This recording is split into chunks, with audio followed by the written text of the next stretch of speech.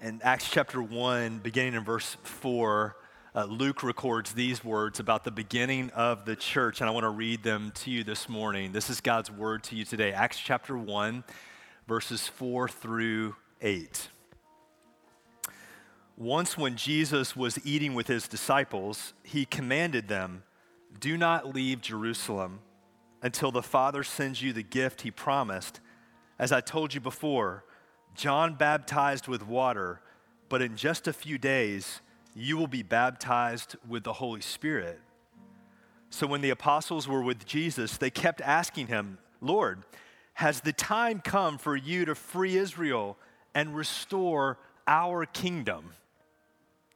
Jesus replied, "The Father alone has the authority to set those dates and times, and they are not for you to know. But you will receive power when the Holy Spirit comes upon you, and you will be my witnesses, telling people about me everywhere, in Jerusalem, throughout Judea, in Samaria, and to the very ends of the earth." This is God's word to you today. You guys can be seated. Thank you. This is a day, New City, that I have been looking forward to for so many years. We're welcoming our friends and our new partners, Compassion International, and I can't wait to introduce them to you. And you're going to hear a story today from a Compassion-sponsored child who has grown up and made much of the name of Jesus and his life, and he's going to share his story with you. But before we get there, I wanted to just frame up a little bit as we think about how we engage the world, doing what Jesus told his disciples to do, to be a witness for him, not only here in Jerusalem, in Judea, Samaria, near, to use that language, but to the ends of the earth, far from here. What does that look like for New City? I want to spend just a couple of minutes talking about that, and then I want to introduce you to our friends from Compassion International that are with us today, again, as our new partners in thinking about how we are a witness to Jesus globally. So in this text, this is the final conversation that Jesus has with his disciples, right? He's been with them, the text tells us in chapter 1 of Acts, over 40 days since his resurrection. He's been coming and going from them, appearing to them. So let's just get our mind around that. He's been having meals with them, giving them evidence and proof of his resurrection, which, by the way, we'll celebrate 4 Sundays from today. And over those 40 days, he's having conversations with them, Acts chapter 1, verse 3, about the kingdom of God. That's his subject, to remind them that his kingdom has come on earth. And as people turn their hearts to Jesus, the kingdom comes in their life. And I want you to pay attention to something here, again, in context. This is the very final conversation that Jesus has with his core disciples, the apostles here. And they ask him in verse 6, Acts chapter 1, "Jesus, has the time come for you to restore Israel and our kingdom?" And I just imagine, I don't know what Jesus, because Jesus ascends after this into heaven, and I don't know what his ascension exactly looked like. We'll see it maybe when we get to heaven. We can rent that movie and watch it. But I just imagine Jesus on his way into heaven, just like, I've been with these guys for so many years. And the very final question they're asking me is a power grab question. Am I going to get power? Are you going to restore Israel? And by restoring Israel, we're going to be a political entity, and we're going to get positions of power in your cabinet, Jesus, and we're going to sit on thrones with you and rule and reign over an earthly kingdom. And Jesus has to reorient them. Go read it for yourself, Acts chapter 1. He has to reorient them back to what he always has been saying. The kingdom of heaven is near. And it's not a political kingdom, it's a spiritual kingdom. And as hearts are turned and repent back to Jesus, the kingdom of heaven comes. And it has come. And now you're going to be a witness of that kingdom to other people, not just here in Jerusalem, but in Judea, Samaria, and to the ends of the earth. And so Jesus says we're going to start. Let's look at Acts chapter 1, verse 8 specifically. He says we're going to start right here where we are in Jerusalem, right here in this city. You're going to start being a witness for me. And then he says in Judea and Samaria, which was, if you look at a map, it was the surrounding area. So it's like Charlotte, Mecklenburg. It's a 11-county area around our city. You're going to go to that space. And then you're going to go even to the ends of the earth, which for them at that time was Rome.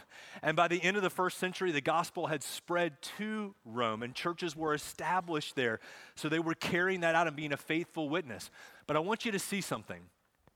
In verse 6 of Acts chapter 1, the disciples are all about getting what? Starts with a P. Power. We want power with you, Jesus. As you establish your earthly kingdom, a political entity, we want power with you to rule and to reign. And Jesus says, it's not for you to know the time that my kingdom will be established fully here on earth. In other words, heaven comes to earth in a real way. You know, as Jesus establishes his kingdom here on earth, that day is coming. But he says, this is a spiritual kingdom that I've brought. As hearts turn to me, every person on the planet knows me. As they follow me, the kingdom will come in their hearts. And you're meant to be a witness to that type of kingdom. And so Jesus reorients them from saying, I want power, to you're going to receive power from where? Look at verse 8. From the Holy Spirit. So God himself is going to come and dwell you and give you power to be my witness to other people. That spiritual kingdom, as the hearts of men and women and children across the world turn back to me, the kingdom will come to them. And that's what I'm giving you power for. And the word there, by the way, for power in Acts chapter 1, verse 8 is dynamis in the Greek. It's where we get our English word dynamite. You're going to get that type of explosive power to be a witness to people here, near, and far. Jerusalem, Judea, Samaria, to the ends of the earth. To put it in our vernacular, everybody watching this, our mission as a church is to help people find and follow Jesus. I mean, that's our way of talking about the kingdom coming to earth as hearts are reoriented to Jesus and they find him and they follow him and the kingdom comes in their life in the spiritual realm. And we're meant to do that according to Jesus here. His final words, guys. Acts chapter 1, verse 8, you're going to be my witness in my power through the power of the Holy Spirit, here, near, and far. That's our way of talking about Jerusalem, Judea, Samaria, and to the ends of the earth, that you're meant to be a witness for me right where you are, around where you are, and even to the ends of the earth. And so I want to talk about that for just a minute, because as we introduce our friends Compassion, and they enter into partnership with us to be about this, to be a witness for Jesus here, near, and far. I want to just orient us as a church about what that means. And I'm going to talk more about this in the fall. We're going to do a vision series as a church, so I'll share more about this. But today, I want to talk about what that looks like specifically to the ends of the earth. What does it look like in the far bucket, if you will, to be a witness for Jesus? To help reorient people back to the kingdom and help people to find and follow Jesus in places that many of us will never go, with people who we may never meet until we get into the kingdom. And what Jesus does here for his disciples and for each of us is to, again, reorient us, or to use another word, to focus us on what matters most. And what matters most is not what the disciples think matters most. What matters most is the kingdom of God. And men and women and children just like you reorienting themselves back to the kingdom of God through a relationship with Jesus. What matters most is people who have found Jesus helping other people to find and to follow Jesus. And so that's what Jesus focuses his disciples on. And that's what we want to be focused on. And we think about that word focus. It's a really important word. And I want to share, as we focus on the main thing and keeping the main thing, which is being a witness for Jesus, helping people to find and follow Jesus here, near, and far. How do we do that? Specifically in the far bucket, in the global, bucket, in the ends of the earth realm that Jesus talked about here. And I just want to mention three things to you. And again, this fall I'm going to share more about this. But today, as we introduce a new partner, I want you to know how Compassion fits into what God is doing at New City and how he's led us strategically to be a witness for Jesus in the global realm. And first of all, I want you to know that we're focusing, to use that word, on a specific geography. And I think this is really important. So Jesus talks about geography here, Jerusalem, Judea, Samaria, to the ends of the earth. And it's important for us as a church to focus on a specific geography. Now, we have historic partners, and some of you are in here, all over the world, and we'll continue in those partnerships. And we want to have our hand in what God is doing all over the world. But we think it's really important today and going forward to focus on a specific area of the world. And so our area of focus in the years to come is going to be East Africa. And you say, why East Africa? Well, there's multiple reasons, but I just want to share quickly with you today. One of those reasons is because of the explosive growth being experienced on the continent of Africa. Some of you may not realize this, but in the next 25 years, by 2050, 1 in 4 people in the world will be African. The continent of Africa is exploding in population. As North American population plateaus, as European population declines, there's areas of the world, including Africa, more than any other continent, exploding in growth.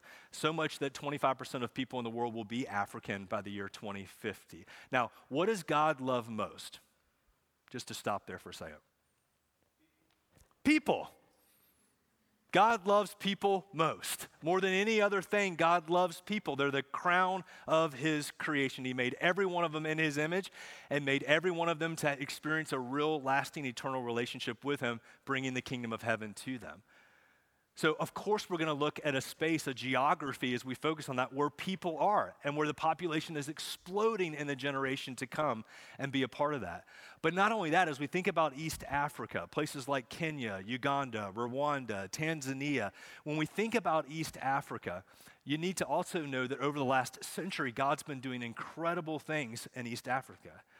In sub-Saharan Africa, they've experienced a 6,000% increase, which is hard to get your even head around, in Christianity. People turning their hearts to Jesus, the kingdom of heaven coming to them as people find Jesus and follow after him. There's no other place on the planet that has experienced this type of growth in the last century and people turning to Jesus than sub-Saharan Africa. So think about this.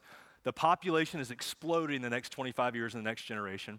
And already in the last 100 years, we've seen 500 million people turn their hearts to Jesus. And there's a scarcity of churches and pastors and organizations working there to minister to the people that have already turned to Jesus and the many, many more people in the next years that will be born and grow up in East Africa. So for us, we want to focus on East Africa because more and more people are being born there, and there's so many people there that turn their hearts to Jesus, and there's such a dearth of local churches and ministries to minister to those people. So that's why we're focusing on that geography. So I want to be clear. We'll still have partnerships with people around the world, but we want to focus on a specific area to pray for that people group, to know what's going on there, to understand the countries, to understand the problems and the issues, and to go deep with a group of people rather than being spread so thin all over the world. So East Africa for us. Second area of focus is the local church. Now, we are a local church, of course, and we believe in the power of the local church. Not because the local church, everyone hear me, not because the local church is perfect. It's not. You know, as I've said, we'll lead the parade on Brokenness New City Church. But if you find a church that's perfect, as you've heard me say, don't join it because you'll break it. You'll ruin it. There is no perfect church, by the way, because there are no perfect people. And the church isn't a building. It's not a logo. The church is a people group, a gathering of people who call Jesus Savior and Lord. That's the church. And churches come in all kinds of different shapes and sizes. But this is what I can tell you about every church on the planet. Every gathering happening today, whether it's 2 people gathered in the name of Jesus or 2,000 people gathered in the name of Jesus, it's broken because it's broken people.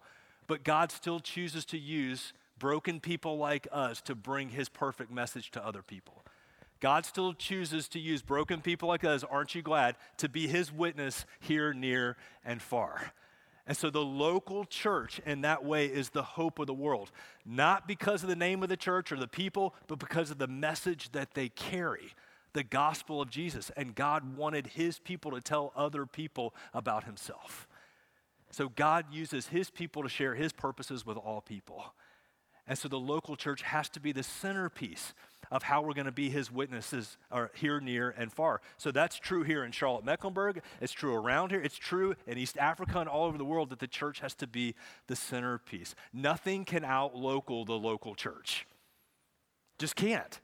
Indigenous leaders, indigenous people who love the Lord, who understand the scriptures, helping other people in their area, knowing the problems of that area, knowing the people, sharing Jesus with them. That's how God designed this. And that's why Christianity has exploded over the last 2,000 years, is it's a person-to-person relationship.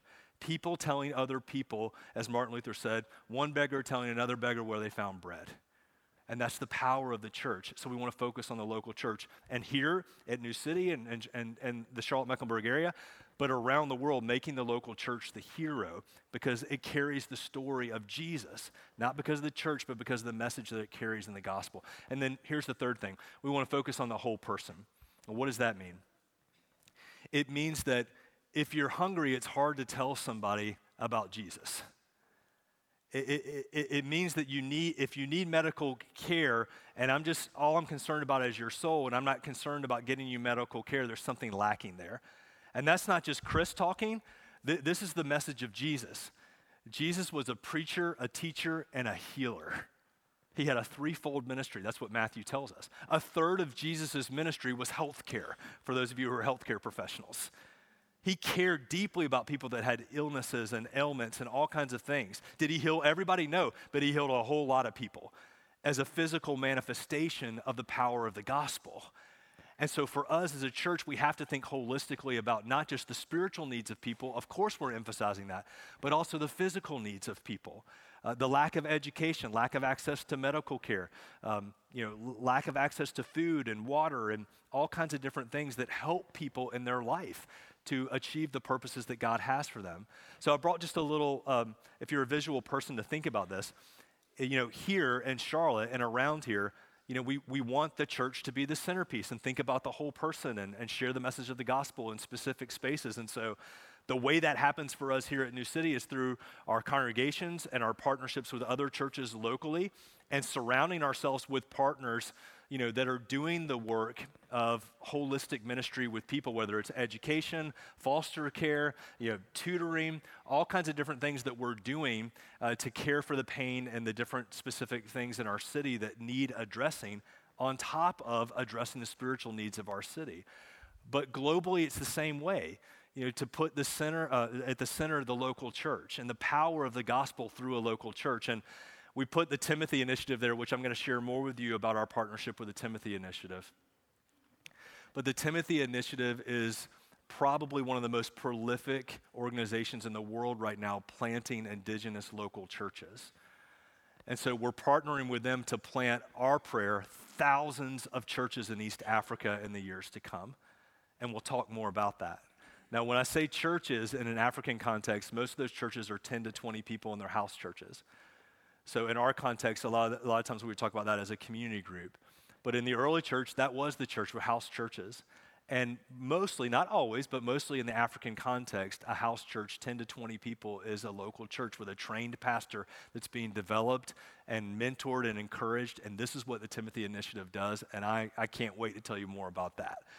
But we want to plant thousands of churches in East Africa and surround them with organizations, both historic partners and new partners like Compassion today, that are addressing the whole needs of people, whether it's medicine, education, food, shelter, clothing, to say, hey, we care about your spiritual needs, but we also care that you're hungry, that you're sick, that you need help in your extreme poverty in different areas of your life and your world that we want to enter into holistically, just like we do here.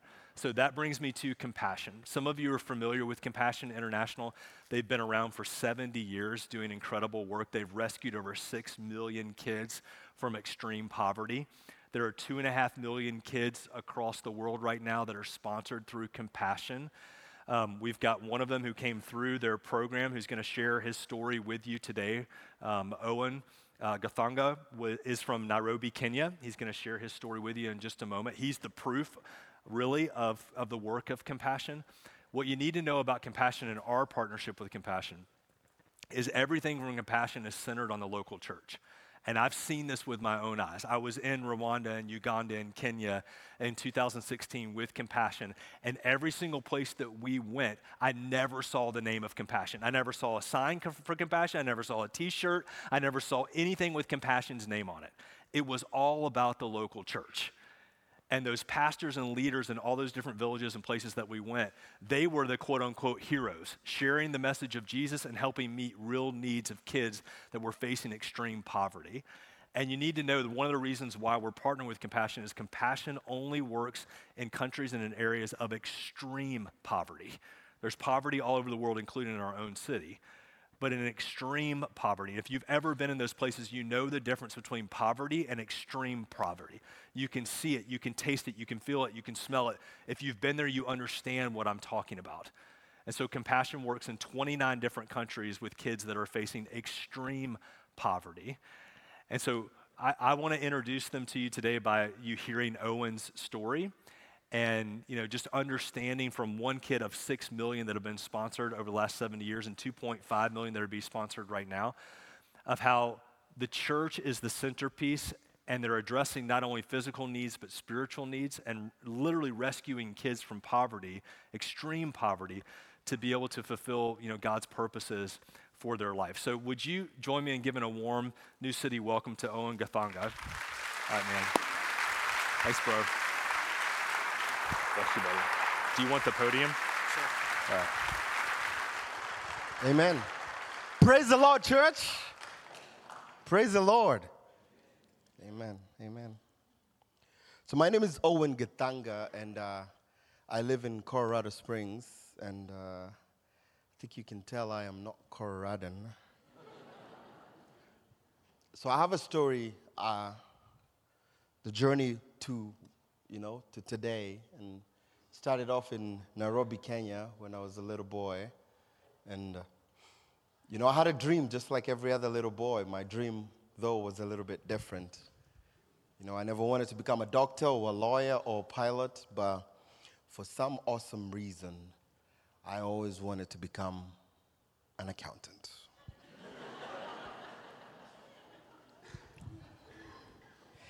But I found out that for that to happen, a lot of things would have had to happen because of the family that I was born in. And being born in a family of 3 boys and my mom as our sole breadwinner, making about $5 to $10 a month, my dream was impossible. I grew up in abject poverty, the kind of poverty that it's not just how it looks, it's also how it smells. Grow up in a home where $5 to $10 a month wouldn't put a plate of food a day. So many nights we went to bed hungry, and if you've ever gone for a day without food, you become desperate. You would do absolutely anything just to get food in your stomach. And, that's what pushed me to going and knocking on people's doors, begging for food. And it wasn't a very good experience because these people were just tired of seeing my face over and over again. And so when I knocked on their door one more time, a lot of times they shut the door in my face. And a few times they let me in, they humiliated me. But I couldn't walk away because I didn't like what they told me. I had to stay because I needed the food. Otherwise, I was going to starve. And we didn't have taps or faucets that you would get clean, cold or hot water. The only source of water that we had came from this river that had its source in a slaughterhouse. And by the time it got to where we lived, the color of the water in this river was brownish, greenish in color. We had to go get that water, take it home, and boil it. See, brown water doesn't taste good. It doesn't matter how many times you boil it. But that's kind of what we had to work with. And because of having to drink dirty water and, sometimes go dig through trash to be able to get food to eat, I was often sick. And that was the other problem is my mom would not afford to be able to take us to a hospital. So she always told us that just hope just hope you never get sick bad enough that you need to go to a hospital, because she couldn't be able to take us. They would not be able to take us because we didn't have money or insurance. And she told me this story that when I was about 1 year old, there was a huge measles outbreak that ended up taking the lives of so many babies. And she told me that night, she held me, and every minute that passed by, she couldn't take me to a hospital. And she looked at me. She didn't think I would make it through the end of the night. And as a parent, that just blows my mind. Her holding me and hoping that I was going to be fine. But by the grace of God, I survived just like so many other times in my life. And poverty is bad. I would never wish poverty on anybody. But the absolute devastating worst thing about poverty is the hopelessness that comes from poverty. Is when people looked at me straight in the eyes and told me that I am worth less. And they were very quick to point towards my lineage, because I came from a family that was trapped in this generational cycle of poverty that no one seemed to break out of.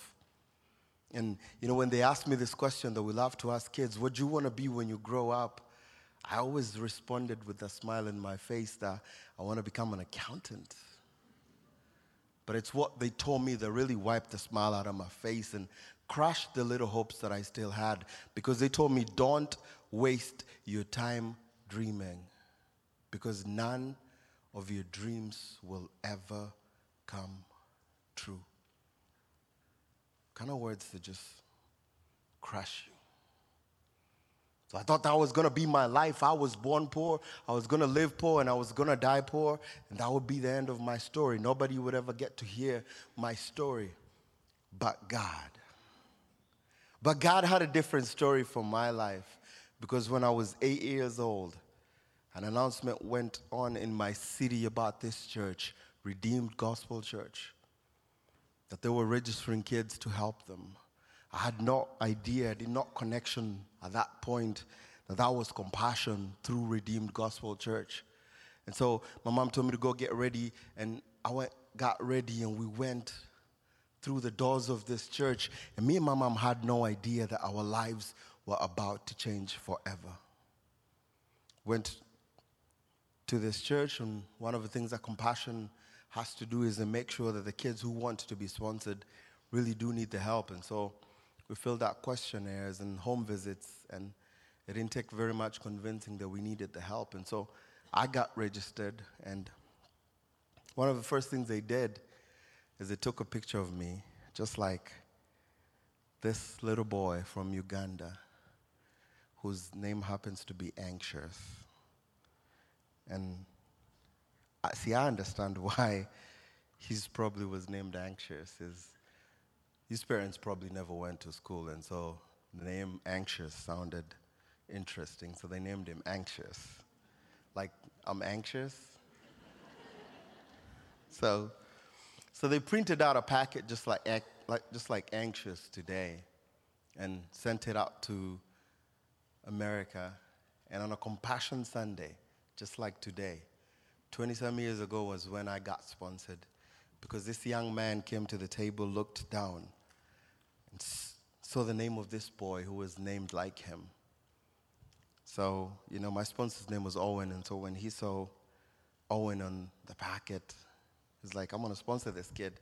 That's how I got sponsored. And, one of the things I started to get is I started to get these letters from my sponsor, and, they were encouraging, and it was different, and one of the first times I had ever heard the words, I love you, was in this letter that I got from my sponsor.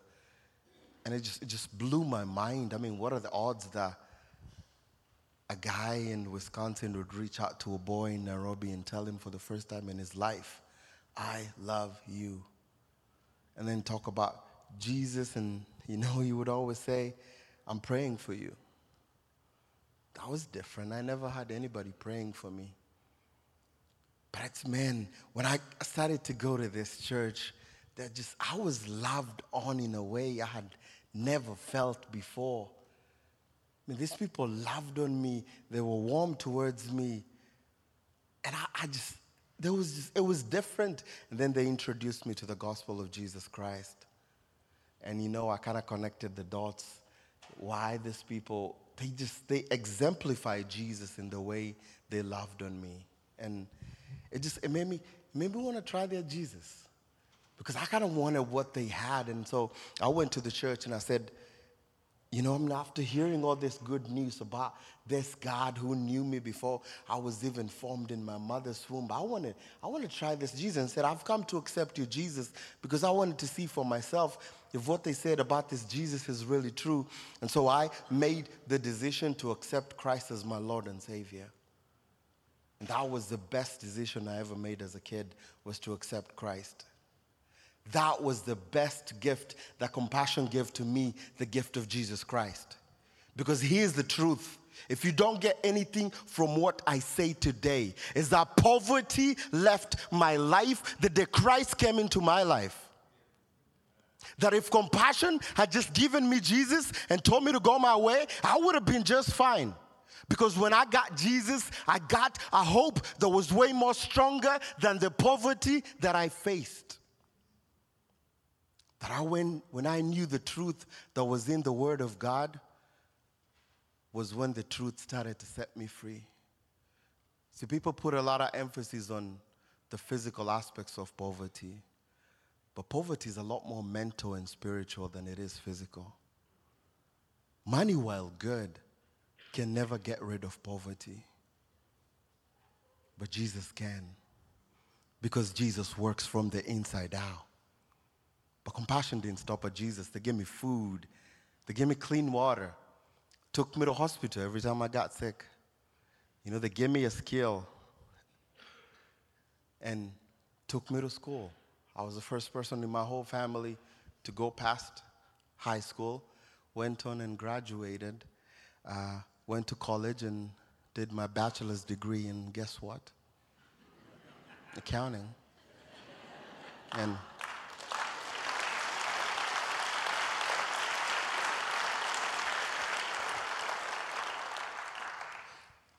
I, did my master's degree and sat for my CPA license. I'm a CPA in America. See, I'm an accountant. The one thing they told me not to waste my time dreaming is my reality today. Because 20-some years ago, this young man picked out a packet of a boy, and he had no idea that my life would turn out the way it did today. Today I stand in front of you representing what compassion does. I have been released from poverty in Jesus' name. This young man who I used to call Big Bro, and he used to call me Small Bro, my sponsor Owen, on our biggest day about 12 years ago, I got married to the love of my life, which was beautiful, but he was like one of the first people I wanted to call, because on our biggest day, this guy left a mark in my life. He had no idea that 20-some years ago, picking out that packet out of that table would change my life the way it did. And so my sponsor Owen was the best man in our wedding. And that's the picture of compassion. And his son Simon was a ring bearer. The next picture there is a picture of this little boy. And his name is Owen. He's Owen from Nicaragua. And, I thought Owen sponsored Owen. Why doesn't Owen sponsor Owen? And so it's one of the 3 kids that we sponsor through compassion. And I cannot wait to see what God will do in his life. I might not make it to be the best man in his wedding, but I'm here to see God do great stuff in his life. And see, the last picture there is a picture of my beautiful family, beautiful wife Crystal and 3 boys, and we recently have a little girl. But because 20-some years ago, my sponsor Owen made a choice to sponsor me through compassion, I got released from poverty. And because I got released from poverty, I was able to go back and take my whole family from poverty. My whole family no longer lives in poverty. But you know what's even awesome? My kids will never go through poverty like I did. Poverty stops with me. And it seems very simple. There's millions of kids trapped in poverty. What will sponsoring one child do? My story. Because I got Jesus at the church, I got to take Jesus to my whole family. My whole family came to know Jesus because I went to that church. Because this young man picked up my packet. And kind of God brought my whole story full circle. And, I worked for Compassion for 3 years as, guess what? As an accountant. And I was the manager of accounting for our U.S. and global operations. And see, sometimes some organizations look so good on the outside, until you look on the inside.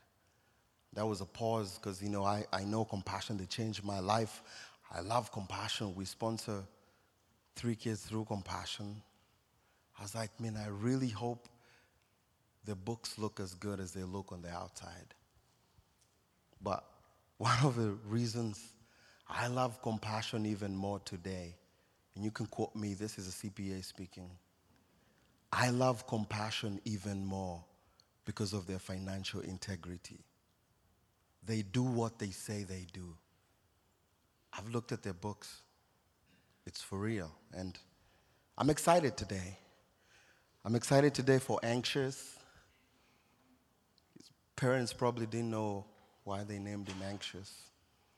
But I'm excited because Anxious is going to do great things for the kingdom.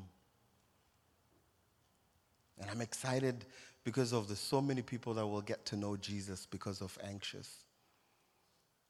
But I'm also excited because when he gets sponsored through compassion, he gets to stop the generational curse of poverty, not only from his life, but from the generations to come.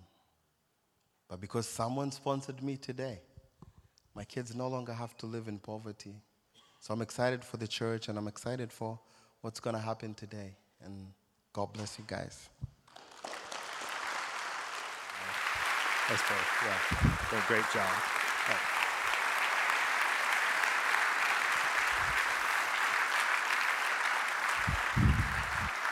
Thank you so much, Owen. Thank you. Hopefully, more than anything, just hearing Owen's story, you can see why we want to partner with Compassion. And our prayer, obviously, today is that God would move in your heart. We don't want you to do anything other than what God wants you to do in your family. And I do want to just share personally, before I have Scott Limerick come up from Compassion, for our family, part of the reason why we're partnering with Compassion and our journey with Compassion started 14 years ago in 2010. We were at a conference and had a compassion day like this and sponsored this little girl. She was 3 at the time, Namani from Tanzania, from East Africa. And she's 17 now, and we sponsored her for 14 years. And it's been such a journey. My son Jackson's here on the front row, so he can affirm. And our 2 girls, like just our letter writing back and forth, getting to know Namani and her family, her experience in Tanzania, and being able to hear from her the difference that sponsorship has made for her. This is in her in her school uniform, which, as Owen mentioned, he had a chance to go to school for the first time for his family. For most kids that are living in extreme poverty, school is not promised by the government. It's something that you have to pay for. You have to pay for tuition. You have to buy your uniforms. And that becomes a barrier for kids to get education, which, again, just keeps kids in the cycle of poverty. So it's been such a blessing for us to get to know Namani. And I would just say this for those of you in the room with extended family or kids in your house or grandkids, it's been such an incredible way for us as a family to orient ourselves to the reality of extreme poverty in the world. Because we live in an area where we don't see that on a daily basis. Of course, we see poverty in our city, and we have many challenges in Charlotte-Mecklenburg, but we don't see extreme poverty at this level. And so for our children to be able to know Namani early in her life and hear her experience has been such a blessing, for us to be able to share with them, the kingdom and what God is doing in the kingdom around the world, and to be a witness for him, here, near, and far, and to understand, the blessing that we have, but also the responsibility that we have, to help share with others and care for other people. So I just want to say, before Scott comes up, it's compassion and partnering with Compassion is such an entree into understanding God's work around the world and his heart for people all over the world. And specifically for our family, it's been an amazing way to orient and to teach ourselves the reality of extreme poverty and most people, in the world, and the heart of Jesus for them. So I'm going to ask Scott Limerick to come up. Scott is one of my dear friends. We've known each other for 10 years now. Scott's a director with Compassion. And this is a day that we've dreamed about for a while, to have Compassion Day here at New City Church. And Scott, I wanted to just, before we end today, just talk a little bit more about kind of the nuts and bolts of sponsorship and what that looks like and what sponsorship includes and how to do that. So maybe just start with what is $43 a month, which is the commitment for sponsoring a child. What does that cover and how does that work? Yeah, it covers some basic things for every child. But it covers more than that if your child has other needs, right? And there's so much thought and theory behind what the $43 a month covers. It's not just a flippant, well, let's just buy them some clothing and feed them. Compassion is not a feeding ministry. We're not a clothing ministry, although we do feed the kids and their family, and we do buy them a couple of sets of clothing and a pair of shoes that are unbroken, as they say. They may not be new, but they're very lightly used. Most of the time they're new. And it's like gold to these kids. It's not Air Jordans. I told everybody that in first worship. I can't even afford Air Jordans, but I wished I could. And I named my son after that guy, right? But here's what we've learned. Compassion's been around over 70 years. And so right now what I wanted to do is speak to me in the seat, a skeptic. I was a skeptic. I didn't think these kids were real. I thought it was a stock photo. I'd heard horror stories about child sponsorship ministries. There's so many of them now. I had no idea at the time, and this is going to sound very, boastful about compassion. Forgive me for that, but it really is what you've heard. They were all really trying to mimic what compassion has been doing over these 70 years. The problem is they still want to turn it into a feeding ministry or a clothing ministry or just pay for schools and all that. What compassion has learned is that poverty is not just physical. There is a physical side to poverty. But as you heard Owen say, we think it begins spiritually. Even here in Mecklenburg County. Places that have been poverty-stricken for generations are still poverty-stricken. And churches and well-meaning individuals have thrown money at it, and it's not working. It's because you actually have to get poverty out of the person before you can get the person out of poverty. That's the issue. It's way more. It's holistic in nature. There's a hopelessness, an emotional side to poverty that has to be addressed. And of course, you mentioned it. Public school is not free. So imagine you're a sixth-generation poverty-stricken kid, and no one for over 100 years in that family has ever been able to read or write.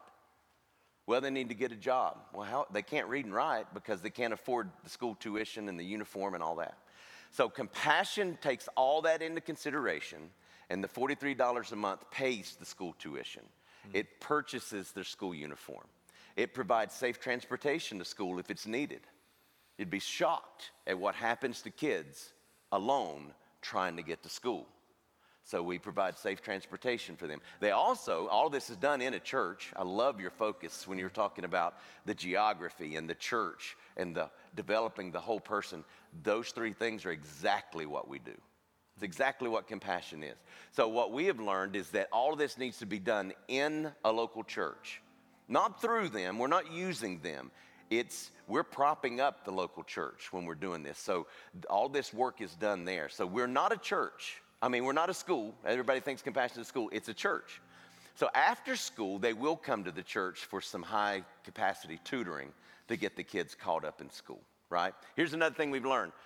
You rarely reach someone with the gospel after a certain age. Have you noticed that? It's very rare for old people like me that have been living in sin their entire life to become a Christian. We see it happen from time to time, but it's just not common.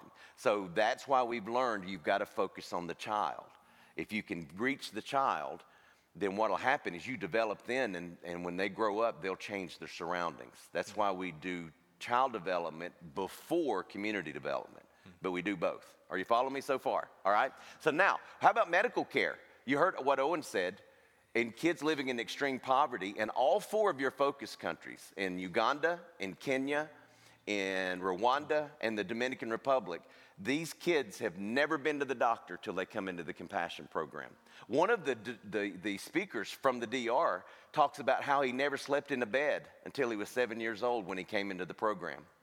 And when compassion found out he had a brother, instead of buying him a bed, they bought a bunk bed, which just blew their minds.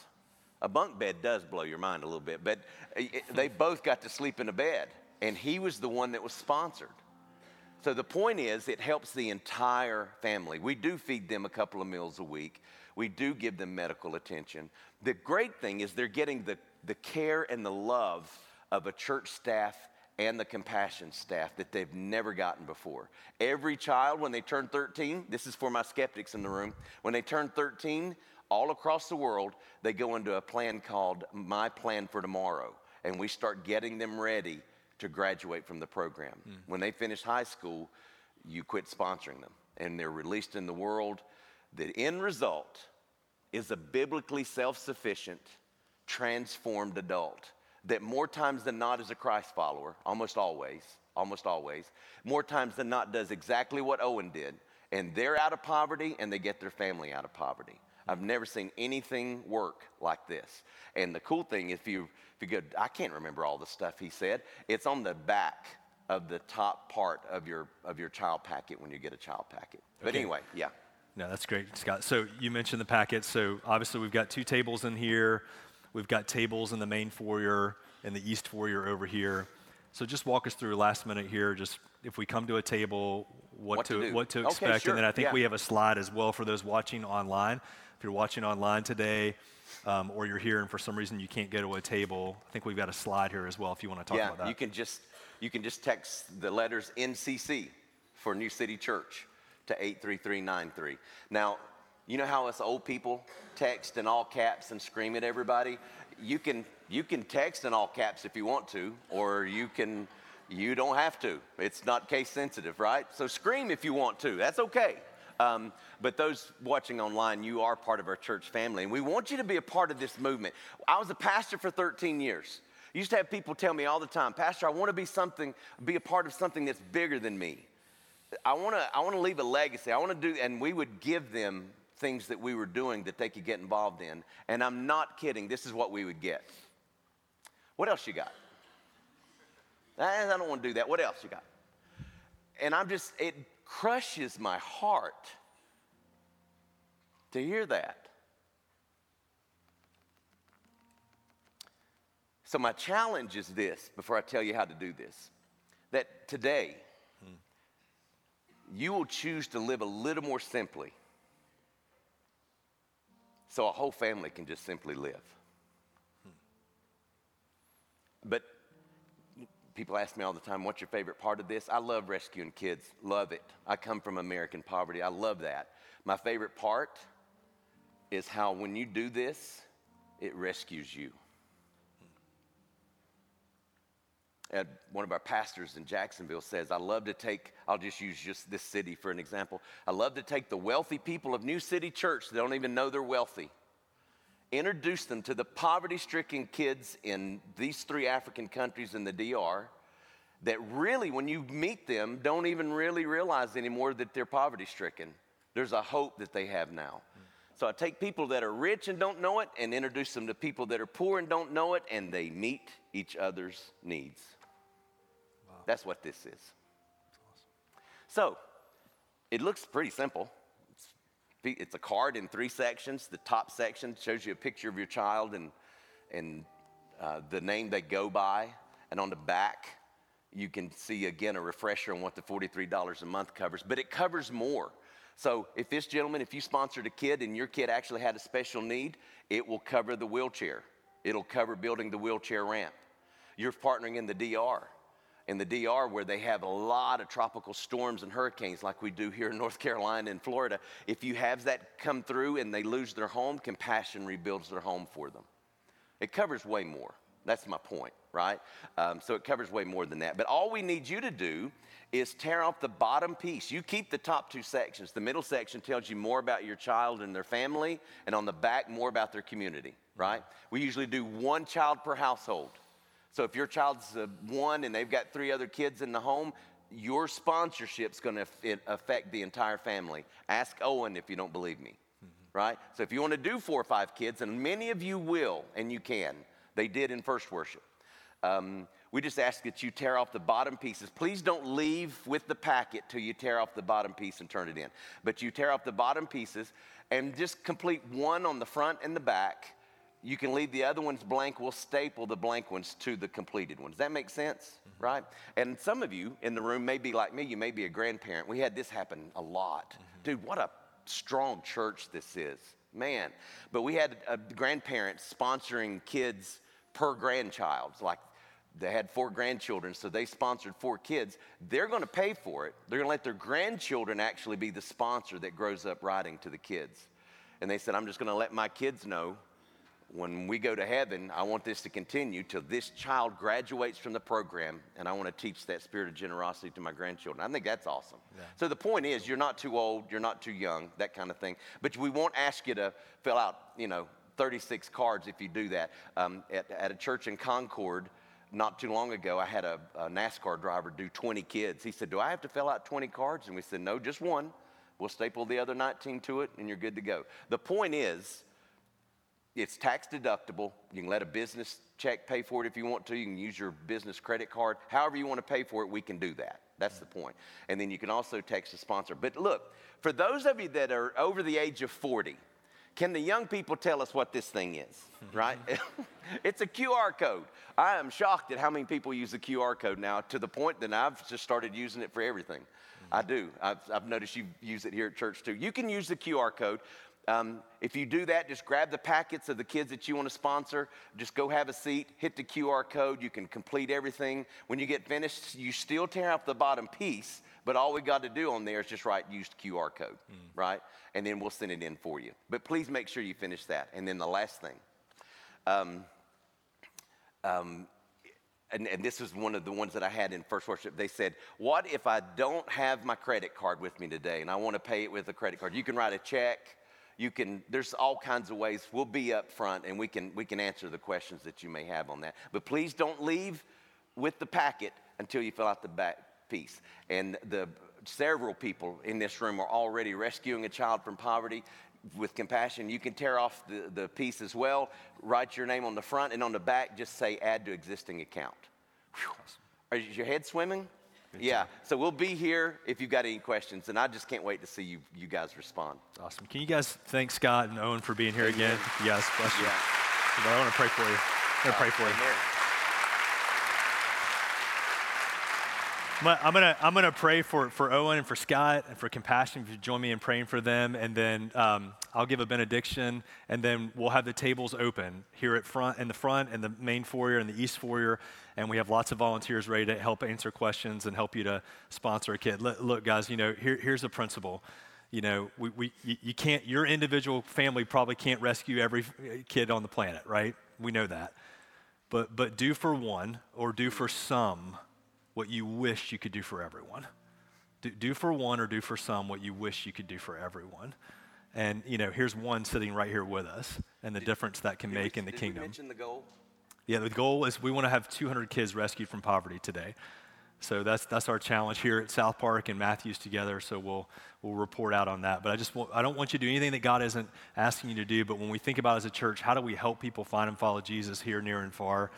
Our partnership with Compassion and today is a big part of that. Let's pray together. God, thank you so much for the work of Compassion, for the work of the kingdom of God, for the work of helping people to know you, Jesus, and follow after you. Thank you for Owen's story today. What a blessing to hear his story.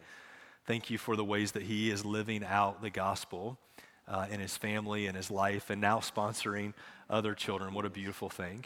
And we just bless the work of Compassion today and ask that you would give us today, New City Church, you would give us the wisdom to know what you're asking us to do, collectively and individually. Just help us right now to know, what are you asking us to do? And would you give us the faith and the courage to take a step and obey you in that? In Jesus' name, amen.